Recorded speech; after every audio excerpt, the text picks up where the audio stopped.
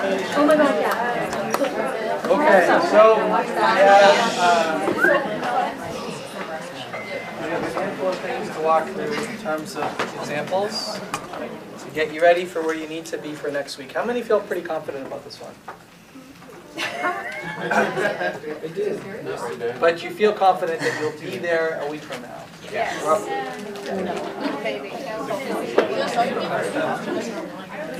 It will be, yeah, even though it feels like it should be 100, it'll be about 50 questions, just as usual. Because what I'm trying to do is focus on the most important concepts and not test too much of the minutia. A little bit of that might creep in there, so you have to forgive me for that. Like, about 50 items. All right, so these are the topics that will be on the exam and what we'll cover here today. So the antivirals is just those last two drugs, right? Acyclovir and encyclovir. Could be other drug names you come across, but those won't be the right answer to anything. So we're going to start right now with antibiotics and work our way through these just like we talked about them in class. So we have the 63-year-old woman, history of high blood pressure, dyslipidemia, seen for suspected pneumonia. Empiric therapy should include coverage of which of the following?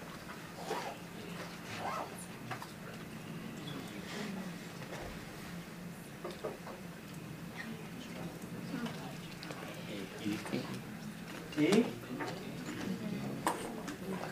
Does anyone not like this question? Yes. Why? It's all of them. Yeah, because there are multiple right answers, right? I couldn't do this on an exam, but I can do it here.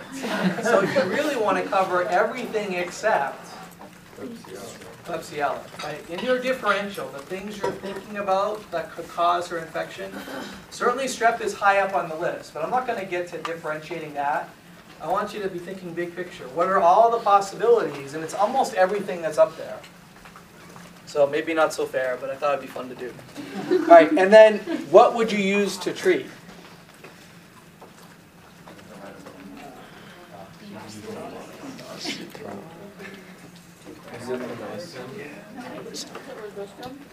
So otherwise stated, which of these drugs will cover almost everything up here except maybe Klebsiella?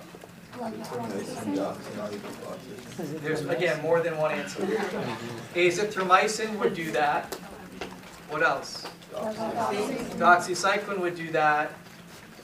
Anything else? And levofloxacin would do that. Right? So any one of those three drugs would work in the majority of cases. Now there could be some penicillin resistant or macrolide resistant strep pneumo that we're dealing with, but we don't know that yet, and we can't make the assumption that that's the case. And this person doesn't seem to have risk factors for drug-resistant strep pneumo, in which case you jump right to levo. But any one of those three at face value should work. Moxicillin is not going to be good for what? It's not going to help you with atypicals, right? There'll be zero coverage for atypicals. Mycoplasma that doesn't rely on a cell wall is not going to be affected by cell wall active agents. And what about fosfomycin? It's a drug that's exclusively used for urinary tract infections. It doesn't have a role here. So in the case of fosfomycin, I'm not going to hold you to how that drug works, but I may hold you to where it's used. The others, mechanisms are all in play. You should be familiar with the mechanisms and what families each of those drugs apply to. And so this is the picture that tells the story of those previous two questions. If it's community-acquired pneumonia, what are the organisms that you're thinking about, just in general? Young and old, the differential goes one way or the other. But in general, what are all the things you're thinking about? And then what are the potential treatments? Macrolide or doxy, one or the other. And then respiratory quinolone if you think there's higher risk for resistance. That's really what it comes down to.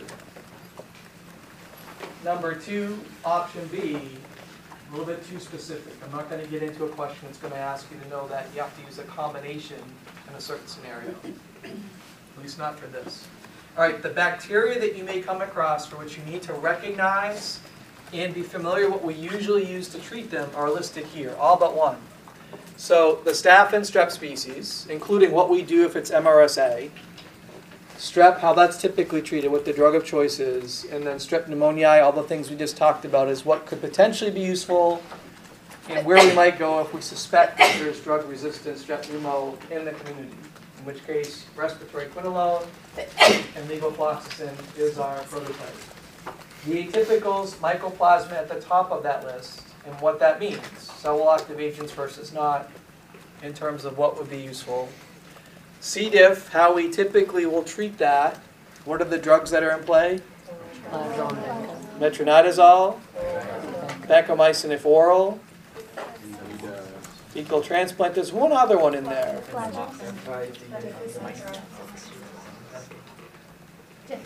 Deficit, right? Fidaxomicin. Increasingly, what you're seeing in the hospital is going right to vanco and a lower threshold for using fidaxomicin. Metronidazole is not as effective as it used to be for treating C. diff, but it's not obsolete. It's just not used as often as it used to be. And if it's vanco, it's got to be oral. Then Pseudomonas. What are the anti-pseudomonal agents we've talked about? What are they? Piperacillin tazobactam was one of the first we talked about. Meropenem and the other most of the other carbapenems will cover Pseudomonas. Maybe not the best choice, but provide coverage. Cefepime of the cephalosporins. Aztreonam will as well. Aztreonam was that beta-lactam-like drug that doesn't look completely like a beta-lactam. It's lacking that 5 or 6 membered ring on the side of the beta-lactam ring. That also has really good gram-negative coverage, including Pseudomonas. What else? Talked about today, although wasn't emphasized. Aminoglycosides. Aminoglycosides have really good activity against Pseudomonas. We don't use them as much because of the toxicity profile and they're so complicated to use. One of the reasons why they maintain such great efficacy is because we don't use them as much as we probably could because we're just not comfortable with them. And we have other options we could go to first. And then tuberculosis, recognizing the types of drugs that we use and the fact we use them together. Right? Drugs like isoniazid, rifampin, and then there are a couple of others too, but certainly those two are important. They're features. Isoniazid and what we worry about, and rifampin, what we worry about in terms of either monitoring or counseling-related advice. All right, this 51-year-old woman with an intestinal infection, this case due to Giardia, taking an antibiotic that's causing dysgeusia. What is that? Altered taste. In this case, a metallic taste. What type of adverse effect to antibiotics is she experiencing? Yeah, which of these three? Toxic. Is this allergic? No. No. Is this biologic? No. This is toxic. Yes. It's a traditional drug-related side effect. The one other thing that it might be useful, I can't remember if it's going to show up or not, but the organism is Borrelia burgdorferi, which you probably won't see that name, but you'll recognize it better by Lyme disease. Yeah, you may see that come up. And what the drug of choice is? And the concerns around using doxycycline, more likely. Just some of the counseling points and what some of the interactions or side effects could be. All right. Which of the following is common to these 4 drugs? They all provide coverage of gram-positive organisms. They all work by inhibiting cell wall synthesis. They're all administered orally. They're all beta-lactamase inhibitors, or they all work against bacterial ribosomes.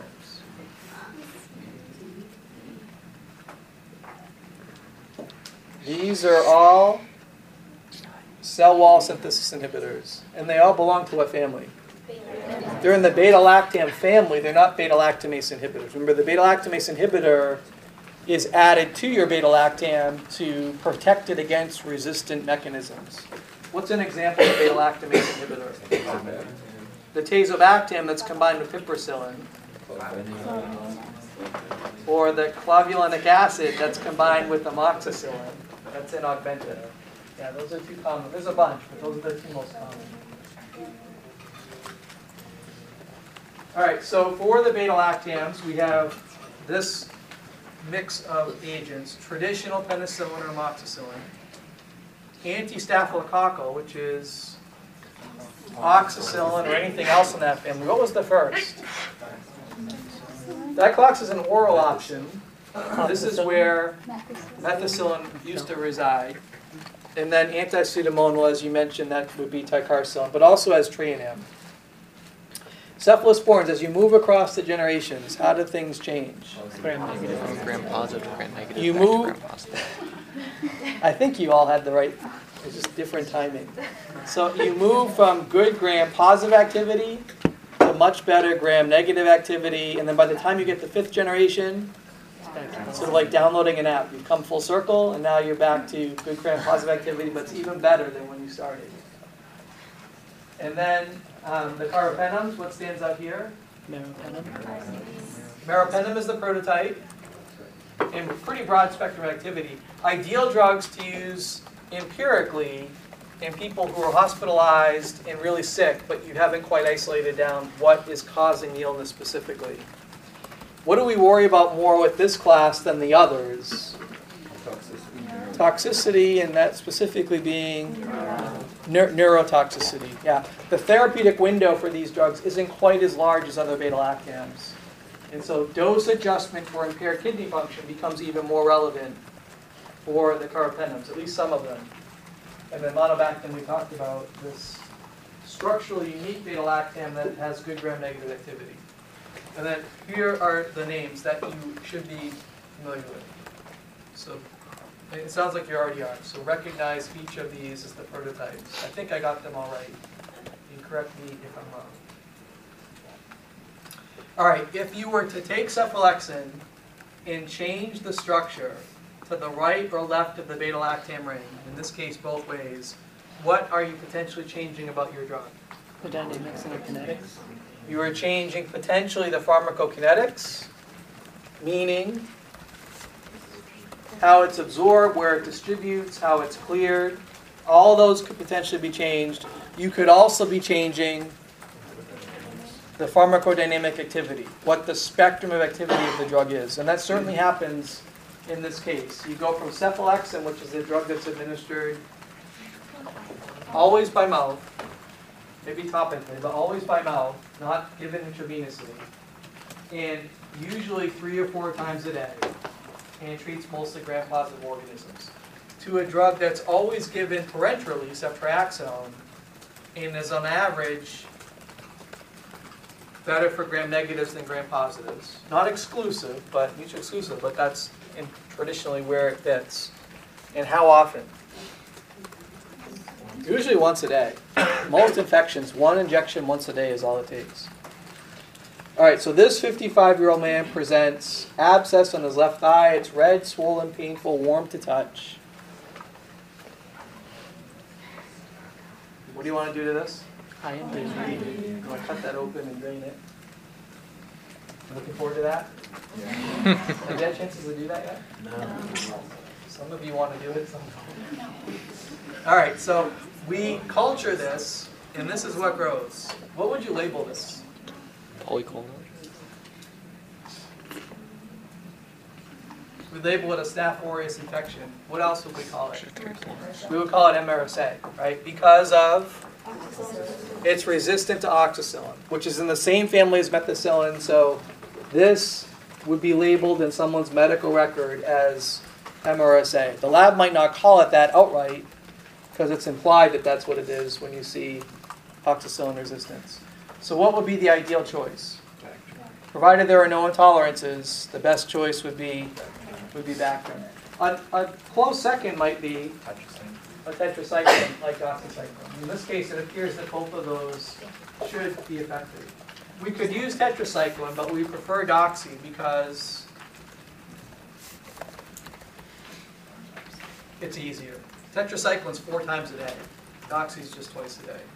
And like we did for that UTI case in class, where it was cefazolin sensitive, but we use cephalexin, we're doing the same thing here. Tetracycline sensitive, we're using doxycycline. We're making the assumption that if one is sensitive, the other should be sensitive.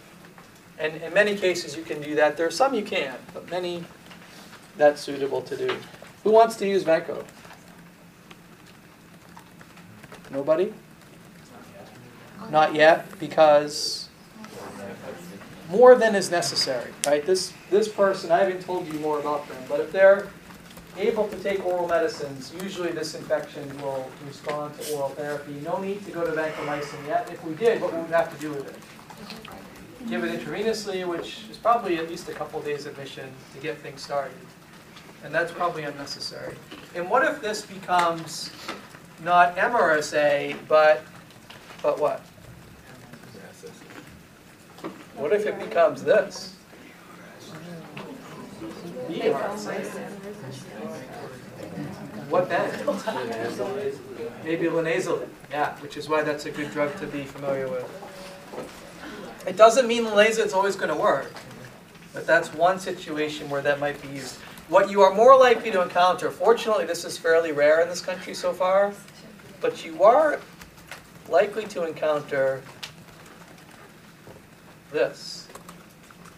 Besides your credit card, VISA, which is intermediate, right? Vancomycin intermediate susceptible Staph aureus. And there is some of that out there, even in the city of Boston. All right, so 24-year-old man seen primary care, complains of respiratory illness. He's given a prescription for an antibiotic to take for the next 5 days. It has mostly GI-related side effects. Rarely it's been reported to cause cardiotoxicity. A drug with what mechanism was most likely given to this patient? D, inhibition of 50S ribosome.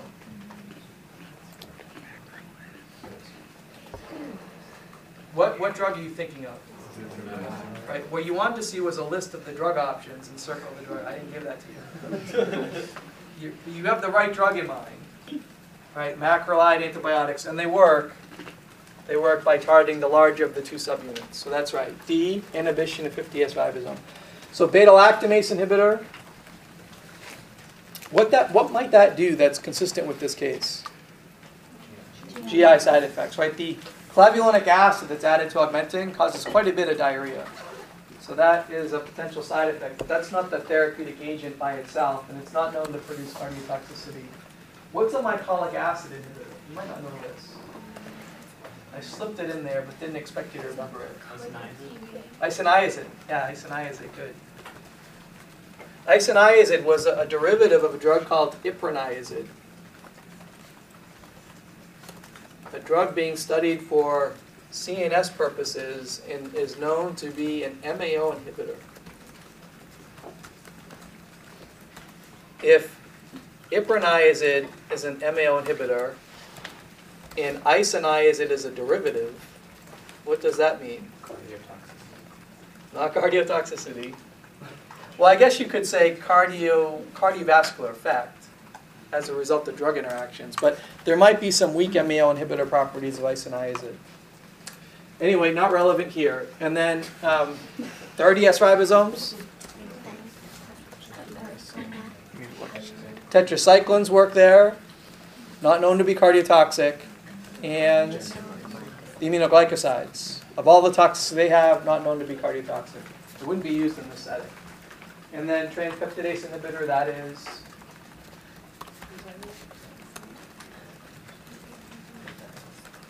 that's the penicillin and other beta-lactams. That's the penicillin binding protein. And not consistent with this case either. So the answer is D. And then here is our old friend, the ribosome.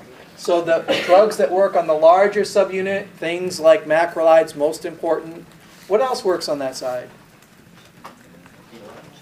The ketolides, we almost never see them used, but they do work on that side. Telithromycin being our one ketolide. Clindamycin is another important drug that works on that side. And then, not as important because we don't use it in this country, but chloramphenicol works on that side. Versus the smaller side we just talked about, was tetracyclines and aminoglycosides mostly. Their spectrums are different, but their target site is the same. So these are the protein synthesis inhibitors that we've covered. You starting to feel better? Right? It's starting to come together. All right, 25-year-old, otherwise healthy man presents with these symptoms. Throat culture is consistent with streptococcus infection. What are you thinking about? Penicillin is the drug of choice. And before we get to that, we want to do what? Check for allergies, right? Get that out of the way early on so that you don't forget to do it. I tell you that story about when I first started working here? No. So I was just like Monica. I was doing a residency here. And my first rotation was with administration. And my boss at the time, he basically spent your time just following all the different managers in the department. So he summons me to his room. He wanted me to witness this interaction that was going to occur. And he was meeting with one of the evening pharmacists, so I didn't really know well because I'd just been here a few weeks myself. And so I walk in, and this guy's there sitting at the table, and my director, Bill, and his assistant director, Ed, and these two other guys, and a woman and a man, pretty well dressed, that I didn't know. They weren't anyone I had seen in the pharmacy department before today. And what they were doing is they were talking to this pharmacist about how he was going to be relieved of his duties. He was essentially being fired. And what had happened was that he had approved an order for a cephalosporin to go to the floor in a patient who had an allergy history to penicillins in their chart. And I thought, wow, it's hopeless for me. All he did was let that order leak through. It never got to the patient. There was no actual harm done. But the order got through, like penicillin allergy, and he approved it, and it reached the floor. So I was like, this is not the field for me. And it turned out this was just the latest transgression in a series of things that had gone bad. And there was a whole plan laid out. I didn't realize at the time. He let me like sweat it out for 3 hours after that before he gave me the whole story. That was his way of teaching me how important it was to be vigilant about medications. And so that was like the last straw for this guy. So anyway, since that day, I've been trying to make a habit of asking about allergies first and get it out of the way so I don't forget about it. And the other two people in the suits, they were there from risk management to document everything. All right, so anyway, the good news. 68-year-old man in the hospital receiving antibiotic therapy with IV vancomycin. Which of the following applies? Clearance is primarily hepatic. Dose is based on ideal body weight. It inhibits DNA gyrase. It should be avoided if there's a history of penicillin allergy. Or drug plasma levels will be monitored. E. Yeah. So one of the places where we do intense pharmacokinetic monitoring, we take what we talk about in the classroom and apply it in the clinical arena, is for aminoglycosides and vancomycin. They're done all the time. If you're fortunate, you're working in an institution that has good clinical pharmacy services that can help you interpret those levels and make decisions about what to monitor and when to do it and how to make those adjustments. But occasionally you'll come across scenarios where you don't have those kind of resources at your disposal.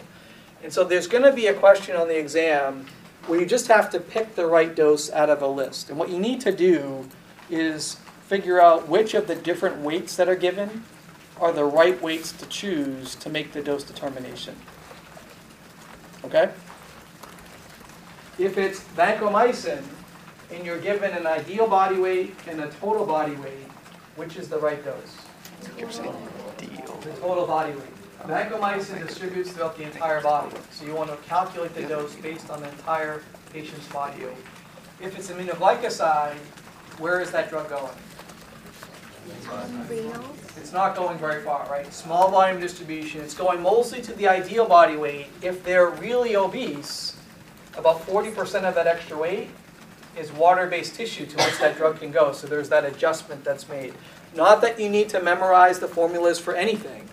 You just need to know, is it the total weight or something less than that that's going to be used to base your dose? In aminoglycoside, it's going to be something less than that. If they're not too far from their ideal body weight, it's going to be their ideal body weight. If they're much larger than that, it's going to be something in between. All right, for these others, clearance, primarily hepatic, it's not. It's primarily through the kidney. The primary determinant of half-life for aminoglycosides or vanco is what? Really short. Is kidney function. Right? If kidney function is impaired, your half-life is going to be longer.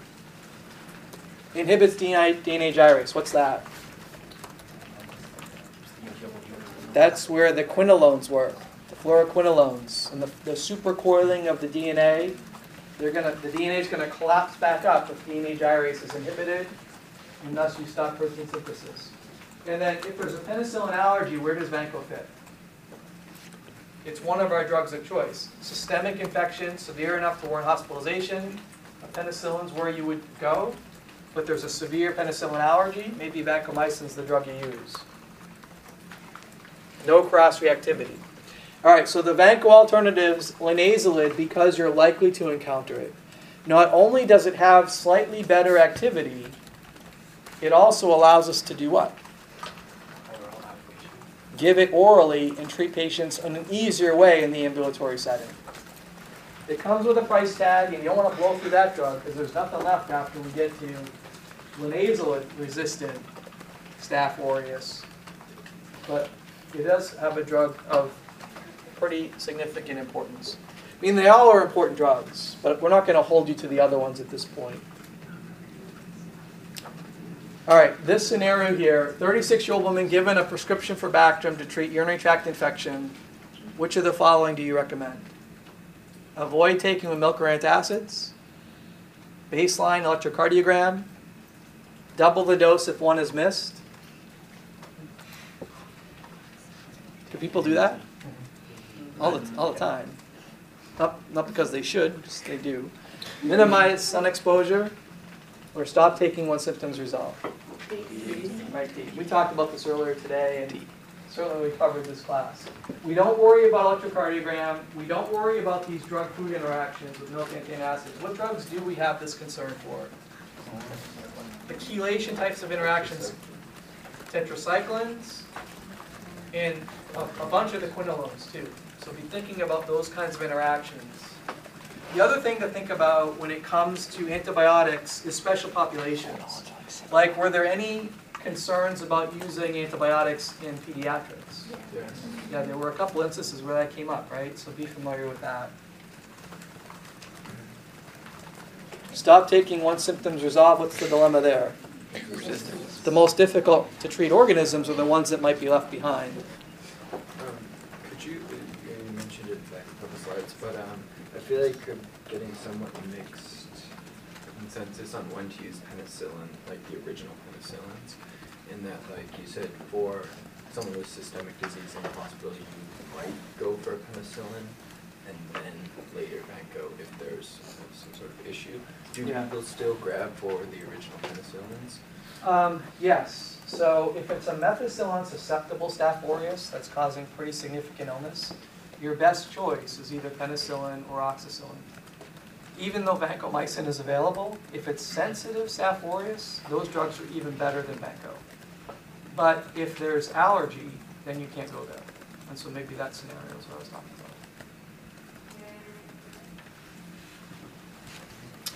about. It's not often, but it happens. All right, 56-year-old man hospitalized with bacterial infection, started on IV gentamicin. Plasma monitoring's ordered, reminds you of vancomycin. What other properties do these drugs have in common? Their mechanism of action, their spectrum of activity, their volume of distribution, their side effect profile, or their concentration-dependent activity. E. We didn't address E, so I can understand why you might guess that. But the answer is D. Yeah. Their side effects are comparable, which are what? At least two of the big ones. Nephrotoxicity and ototoxicity. Those overlap. It's more severe with aminoglycosides, but the same kinds of side effects occur with vancomycin. Now what's unique is vancomycin also causes what? The Redman's infusion-related reaction, right? This histamine-mediated phenomenon that's related to concentration and volume. All right, this last concept here is concentration-dependent activity means what? The higher you can get your concentration of drug above the minimum inhibitory concentration of the organism, the better the efficacy is. right? Up here is okay, up here is even better, off the chart is ideal. And then you allow the drug to be removed from the body as long as it takes to get rid of it. If you can maximize this, what's called peak to MIC or peak to trough ratio, get those highs really high, get the peaks really high, you get improved efficacy. That's true of aminoglycosides. It's true of a few other therapies like quinolones too. Most drugs, it's the time-dependent killing. And Monica talked about this. She just used a couple of graphs that were built into one of her slides to do this. With the beta-lactams, it's time-dependent killing. It doesn't matter how high you are above the MIC, it's that you're above it for most of the dosing interval. You could be one-fold higher, you could be two-fold higher, you could be 10-fold higher. Efficacy is the same. So you want to just make sure that your levels aren't falling below the MIC for too many hours during the day. And that's true for beta-lactams. It's also true for vancomycin. So that last answer there, it's not the same. Concentration dependent for aminoglycosides, more beta-lactam-like, which is also more mechanistic-like for vancomycin. Time above the MIC. If this is the case, we want to minimize the amount of time that you fall below the MIC. What might be the optimal way to administer this kind of drug? Infusion. Continuous infusion, right? Just give it all the time. And while we don't do that, literally, we have moved into, for the severe infections that we use beta-lactams for, we have moved into an era where we're using like 4 or 6 hour infusions. Instead of giving a drug over 30 minutes like we used to, we give a drug like Piptazo for certain illnesses over the course of maybe 4 or 6 hours, taking advantage of this concept. All right, other agents, quinolones, metronidazole, sulfonamides, nitrofurantoin. Remember how those drugs work, at least for the first 3, and then what some of the important features are, like how we use them, what the counseling points might be around metronidazole, what might that be? Avoid with alcohol. Isoniazid or rifampin, like I referred to a few minutes ago, we use them for TB, we use them to treat latent TB. We worry about neurotoxicity with isoniazid, we worry about body fluid discoloration with rifampin, and one other thing. Drug-drug interactions due to enzyme induction. Right? This speeds up clearance of other drugs pretty dramatically. 25-year-old woman treated for thrush, administered a drug that's administered topically and works by binding directly to fungal cell membranes. So which of the following must have been prescribed? Nystatin, right? You probably know it was nystatin even if you didn't know the mechanism, but that would be the drug that would be used. Caspofungin works in what way? It works on cell wall synthesis, beta-1,3 glucan synthase. Yeah. Fluconazole works on ergosterol membrane formation, systemically or topically, but mostly systemically. Fluconazole is not used topically, but there are other azoles that are. Nystatin binds directly to the membrane and causes disruption of the integrity, and is only used topically. What happens if you give nystatin and hope for it to treat a systemic illness? It doesn't get absorbed, right? And too toxic to give IV. What's the IV alternative? Amphotericin, which is pretty terrible in side effects. Terbinafine, where does that work? Squalene epoxidase, right? So again, it's targeting the cell wall membrane and disrupting that. Mostly used for skin and nail type of infections. And then Tavagrel is not a drug I asked you to remember, but it's a relatively new drug that's used topically to treat nail fungus. All right, so these are not all of the drugs that I had in the summary side last week, but I narrowed it down just to make it easier for you. So be familiar with each of these drug names and their families and what some of the more important features would be. Like the fact that a drug targets the cell wall, caspofungin, means what? Relatively safe to human cells, right? So probably the safest of all of these. We reserve it for severe infections due to Candida or Aspergillus. For the azole antifungals, we worry about Liver toxicity. cytochrome interactions, liver function tests. Yep, exactly. The toxicities of AMPO, certainly good to know what the toxicities of amphotericin are. Right, 45-year-old woman about to receive a transplanted kidney. The donor is known to be positive for cytomegalovirus, which means we need to prophylax against that in the recipient. Which of the following is prescribed for those purposes? Valganciclovir, eh? That's the answer. Valganciclovir is a drug of choice to treat or prevent CMV. What is tenofovir? A drug for HIV that specifically works by, or what family does it belong to? The NRTIs, right, that first group. Foscarnet is an alternative drug for CMV that I didn't ask you to remember. It wouldn't be used up front, but would have value. It would have efficacy in this patient. It's more aggressive than we need. Darunavir is also not a drug I asked you to remember, but it is commonly used. What is that? Anyone know? What family do you think it belongs to? Or what does it treat? Viruses. HIV. Yeah, it's a protease inhibitor. And then acyclovir. If we were trying to prevent herpes simplex, then this would be your drug, acyclovir. But that's not what we're dealing with. All right, 22-year-old man, newly diagnosed HIV, started on a combination of drugs. Which of the following is a known mechanism of action for at least one of the drugs? Sort of similar to what I was mentioning earlier, type of side question I might ask. So inhibition of chemokine type 4 receptors, inhibition of viral cell maturation and budding, inhibition of viral cell wall synthesis, or inhibition of beta-1,3 glucan synthesis. Right, pretty easy, right? If you see this again, it's probably going to be stepped up just a little bit in terms of level of difficulty. So the answer is B, viral cell maturation and budding. What are we talking about there? Protease inhibitors, right? What's wrong with question A? It's the CCR5 subtype. I won't be that specific, but there's going to be a question like this. I'm pretty sure of it.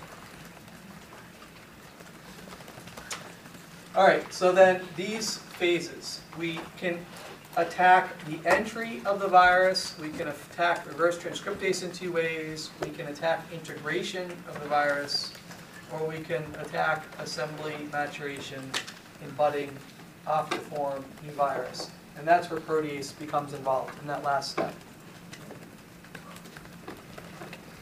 40-year-old woman, HIV, currently takes a combination pill that contains tenofovir, emtricitabine, efavirenz. What is the mechanism of action of that last ingredient? Boosting agent, integrase inhibitor, non-nucleoside reverse transcriptase inhibitor, nucleoside reverse transcriptase inhibitor, protease inhibitor.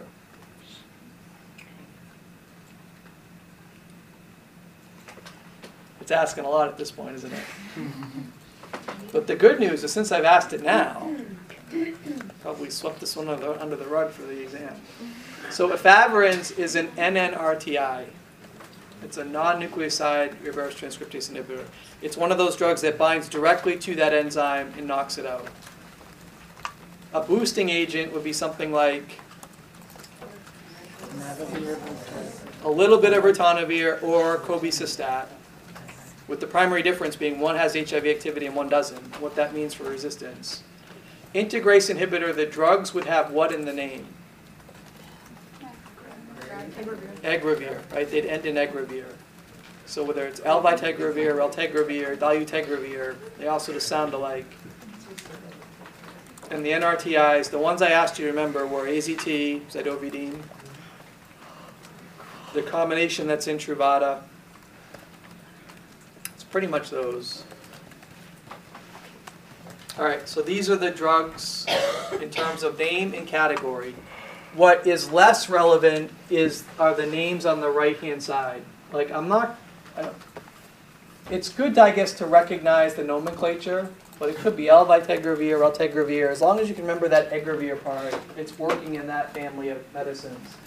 The entry inhibitors, knowing that that's a target, right? The three ways we can target the entry, the fusion, however it happens, the chemokine receptor, but the specific drug names I wouldn't worry about. this combination, conceptually what we're doing here, right? 2 nucleoside reverse transcriptase inhibitors, an integrase inhibitor, and a boosting agent. For what purpose?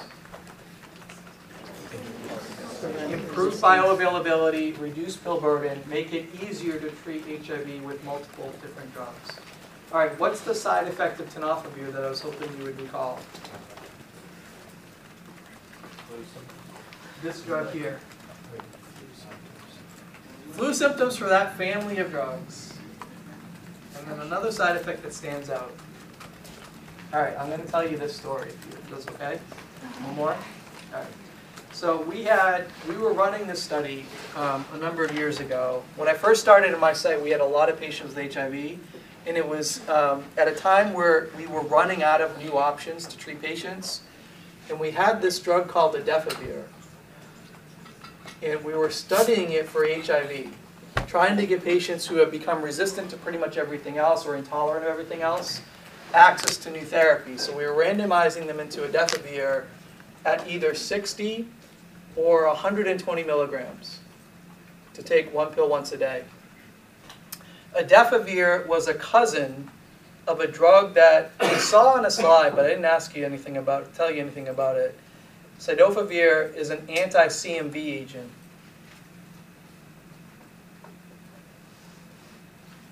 Adefovir is a direct descendant of cidofovir. Cidofovir is incredibly toxic to the kidneys. Almost everyone who gets this drug will experience kidney damage. So we only give it once every other week. Every other week is how that drug is dosed to minimize the kidney harm. Only given parenterally. There is no oral version. So what do you think that means for adefovir? There's a considerable amount of nephrotoxicity, which is why the 2 doses were 60 or 120. Can we get by with just 60 and spare the kidneys? And by the end of this study, we enrolled about 30 patients on our end into this. Every one but one of them were dose reduced to 30 milligrams. Because of what? Kidney toxicity. We didn't even know if that dose worked for HIV. But there was so much kidney toxicity showing up with adefovir at the higher doses, everyone was reduced to 30 milligrams. Everyone but one. So 30 patients, 29 dose reduced, 1 was not. What was different about that one?